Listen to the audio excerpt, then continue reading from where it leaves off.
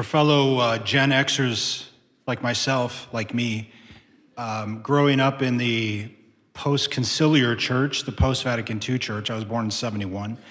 So growing up in the late 70s and early 80s in the church, the experience was, what shall we say, a bit chaotic. There was a whole lot of experimentation going on, a whole lot of ideas being bandied about, etc., that seemed to convey a faith that was not all that stable, or at least in the practice of it. And so a lot of Gen X priests, like myself, tend to be a little bit more conservative in some ways because of our experience of the church being sort of not rooted.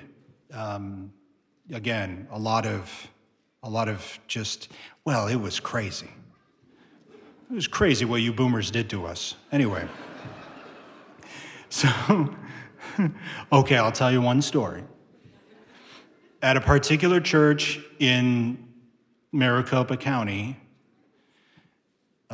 this is back when I was playing music in churches, and I'm just doing a gig, so I'm like, just, you can do whatever you want, just tell me when to start the song. But they said, well, for Advent, for each of the 4 Sundays of Advent, we're going to do something before Mass begins. It's going to be kind of special, because we really want to highlight the gospel, the theme of the gospel. So what we're going to do is we're going to have mimes. At the beginning of Mass, they're going to mime the theme of the gospel. Now, I do believe that being a mime professionally is probably very much an art form. But they didn't get those kind of mimes. They got volunteer mimes.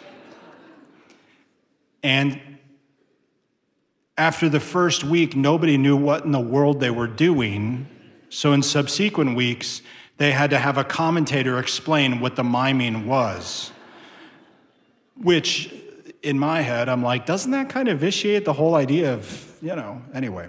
There's just one example. So there are these different experiences, my generation had with the church, and it kind of led us to a place, especially when you became a priest, of wanting a little bit more solid foundation.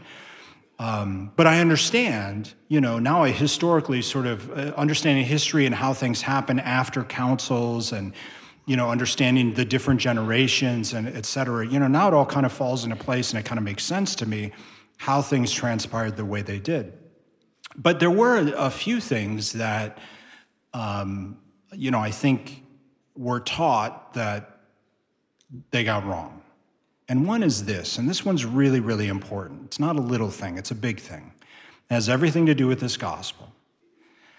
And it would be the sentiment that the Old Testament is about law and Jesus is all about love.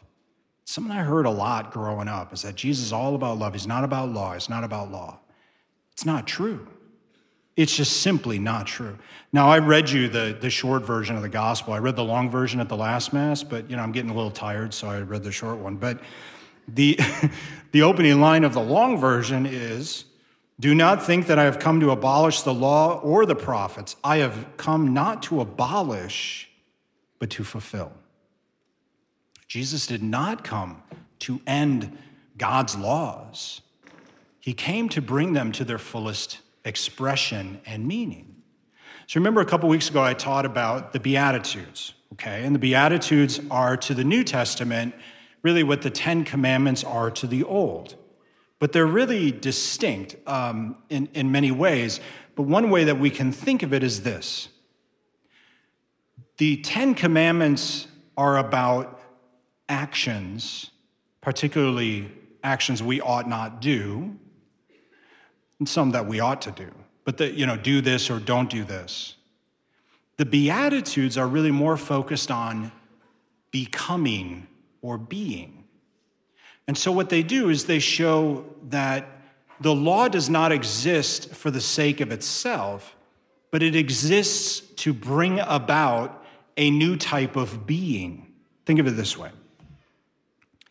You're teaching your kids chores. A lot of kids here have chores. I had a zillion chores. It was horrible.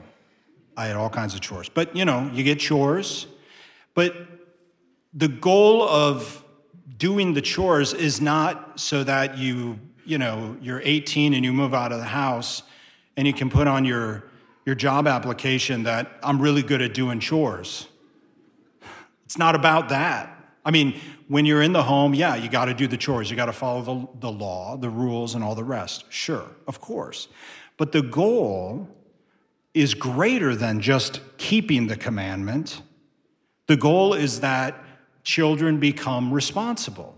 Children understand that they need to contribute, right? I talked about this last week or the week before. I used the same example. But the goal is that they become a certain type of person. Think of it another way. You live your entire life and you don't kill anybody. Good job. And you go to heaven, or let's say you go to the gates, right? And, the imagery we have, let's say you go to be judged. You have this conversation with Jesus. And you say, well, hey, on my behalf, I didn't kill anybody. You can imagine him saying, well, thank God for that. Or thank me for that. Yeah. So it's sort of the bare minimum in that sense. The Ten Commandments are really just the beginning of the moral life. They're just the beginning of discipleship.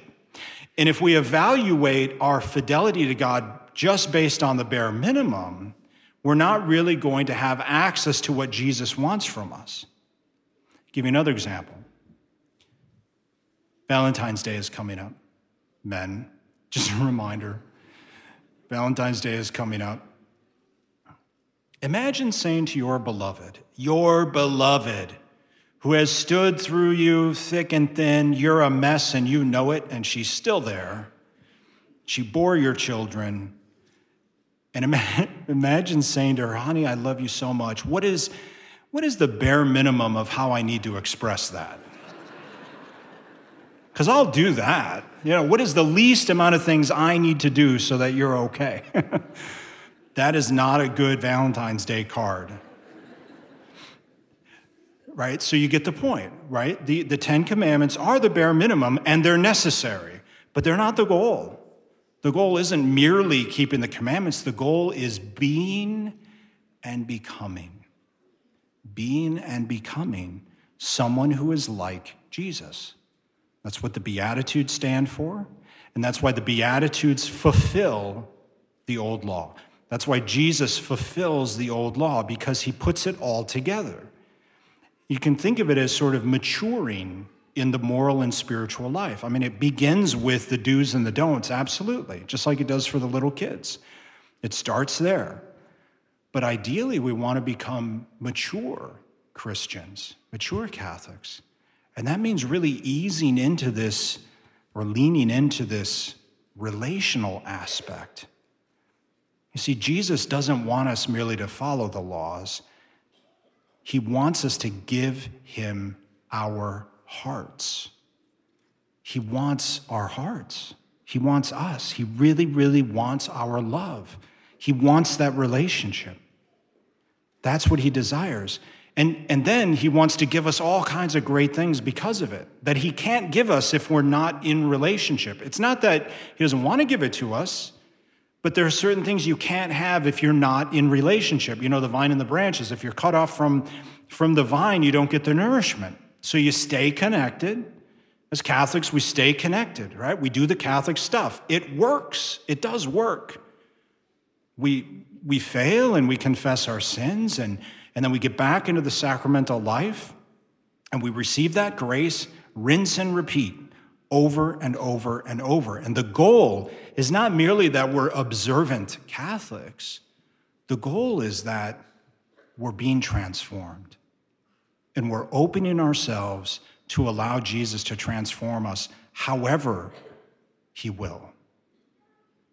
And what the Lord ultimately wants to give us is everything. Everything that was given to him. Heaven, earth, the kingdom of God, everything. That's what's in store for us. That's what he promised. And we trust him. And so let's work on being and becoming. Just getting in that process of allowing the Lord to continue to transform us. Please stand.